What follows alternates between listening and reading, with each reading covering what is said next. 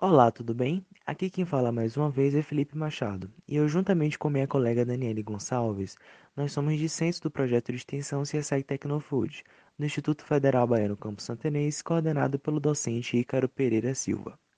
No nosso podcast de hoje, nós vamos falar sobre biomassa. Vamos lá? Bom, do ponto de vista energético, biomassa é todo recurso renovável oriundo de matéria orgânica, seja ela de origem animal ou vegetal, que pode ser utilizada na produção de energia. Assim como a energia hidráulica e outras fontes renováveis, a biomassa é uma forma indireta de energia solar.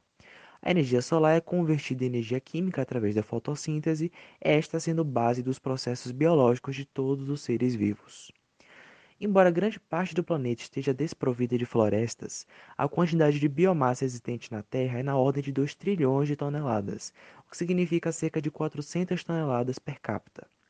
Uma das principais vantagens da biomassa é que, embora de eficiência reduzida, seu aproveitamento pode ser feito diretamente por intermédio da combustão em fornos e caldeiras. Para aumentar a eficiência do processo e reduzir impactos socioambientais, tem-se desenvolvido e aperfeiçoado tecnologias de conversão mais eficientes, como a gasificação e a pirólise. A médio e longo prazo, a exaustão de fontes não renováveis e as pressões ambientalistas poderão acarretar maior aproveitamento energético da biomassa. Agora ofereço a palavra à minha colega Danielle Gonçalves, que vai tratar sobre os principais parâmetros atuais da biomassa. Falando agora sobre os parâmetros atuais, a precariedade e a falta de informações oficiais sobre o uso da biomassa deve-se principalmente aos seguintes fatores. Trata-se de um energético tradicionalmente utilizado em países pobres e setores menos desenvolvidos. Trata-se de uma fonte energética dispersa, cujo uso, via de regras, é ineficiente e o uso da biomassa para fins energéticos é devidamente associado a problemas de desflorestamento e de certificação. Entretanto, essa imagem da biomassa está mudando, graças aos seguintes fatores: esforços recessos de mensuração mais acurada do seu uso potencial, por meio de novos estudos, demonstração de plantas piloto, uso crescente da biomassa com valor energético moderno, graças ao desenvolvimento de tecnologias eficientes de conversão, principalmente em países industrializados, reconhecendo as vantagens ambientais do uso racional da biomassa, principalmente no controle das emissões de CO2 e enxofre. No Brasil, há imensa superfície de território nacional, quase toda localizada em regiões tropicais e chuvosas. Oferece excelentes condições para a produção e uso energético da biomassa em larga escala. Além da produção de álcool, a biomassa apresenta grande potencial de geração de energia elétrica. A maior parte dessa energia é utilizada na produção de etanol, combustível líquido. Atualmente, o recurso com maior potência para a geração de energia elétrica no país é o bagaço da cana-de-açúcar. A alta produtividade alcançada pela lavoura caniveira tem disponibilizado enormes quantidades de matéria orgânica, sob a forma de bagaço, nas usinas e destiladeiras de cana-de-açúcar, interligados aos principais sistemas elétricos, que atendem os grandes centros de consumo das regiões sul e sudeste. Além disso, o período de colheita da cana-de-açúcar coincide com o dia de estiagem das principais bacias hidrográficas do Parque Hidrelétrico Brasileiro, tornando a opção ainda mais vantajosa. Na produção do etanol, cerca de 28% da cana é transformada em bagaço. Em termos energéticos, o bagaço equivale a 49,5%, o etanol a 43,2% e o vinhoto a 7,3%.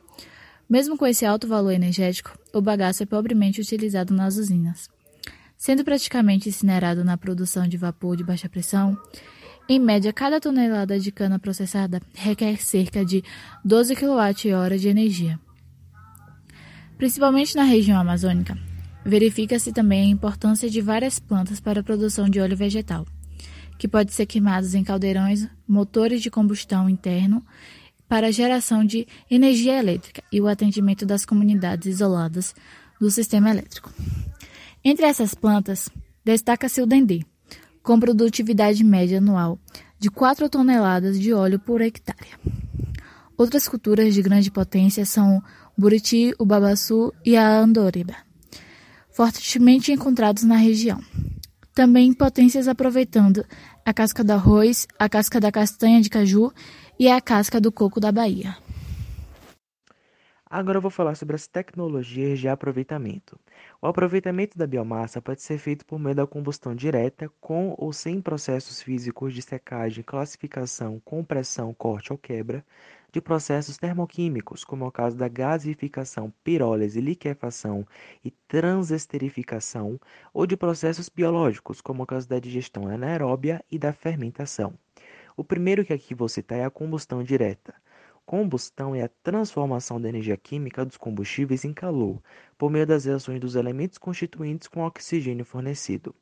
Para fins energéticos, a combustão direta ocorre essencialmente em fogões, no caso de cocção de alimentos, fornos, metalurgia, por exemplo, e caldeiras, como é o caso da geração de vapor. Embora muito prático e às vezes conveniente, o processo de combustão direta é normalmente muito ineficiente. Outro problema da combustão direta é a alta umidade, que representa cerca de 20% ou mais no caso da lenha, e a baixa densidade energética do combustível, sendo ela lenha, palha, resíduos, entre outros. Vou citar agora a gaseificação.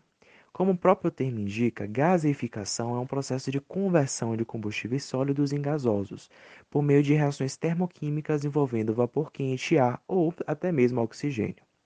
Pirólise. A pirólise ou carbonização é o mais simples e mais antigo processo de conversão de combustível, normalmente lenha, em outros de melhor qualidade e conteúdo energético, carvão essencialmente. A digestão anaeróbia. A digestão anaeróbia, assim como a pirólise, ocorre na ausência de ar, mas nesse caso, o processo consiste na decomposição do material pela ação de bactérias. Trata-se de um processo simples que ocorre naturalmente com quase todos os compostos orgânicos. Agora, fermentação. A fermentação é um processo biológico anaeróbio em que os açúcares de plantas como a batata, o milho, a beterraba e principalmente a cana-de-açúcar são convertidos em álcool, por meio da ação de micro-organismos, usualmente leveduras. Em termos energéticos, o produto final, que é o álcool, é composto por etanol e, em menor proporção, metanol, e pode ser usado como combustível puro ou adicionado à gasolina, aproximadamente 20%, em motores de combustão interna. E agora, por último, a transesterificação.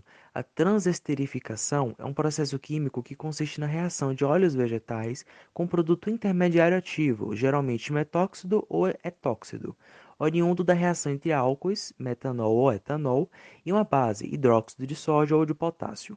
Os produtos dessa reação química são a glicerina e o biodiesel. O biodiesel tem características físico-químicas muito semelhantes às do óleo diesel e, portanto, pode ser usado em motores de combustão interna, de uso veicular ou estacionário. Agora ofereço a palavra à minha colega Dani, que ela vai falar agora sobre uma conclusão diante de tudo que foi abordado a partir de agora. Para a conclusão, o uso de biomassas para a geração de eletricidade tem sido objeto de vários estudos e aplicações, tanto em países desenvolvidos como em países em desenvolvimento. Entre outras razões, estão as buscas de fontes mais competitivas de geração e a necessidade de redução das emissões de dióxido de carbono. De um ponto de vista mais técnico-econômico, os principais entraves ao maior uso da biomassa de geração de energia elétrica são as baixas eficiências termodinâmicas nas plantas e os custos relativamente altos de produção e transporte. De um modo mais energético, verifica-se a necessidade de um maior gerenciamento do uso e ocupação do solo, devido à falta de regularidade no suprimento, criações de monoculturas, perda de biodiversidade, uso intenso de defensivos agrícolas, e entre outros. Esses entraves tendem a ser contornados a médio e longo prazo, pelo desenvolvimento, aplicação e aprimoramento de novas e eficientes tecnologias de conversão energética da biomassa.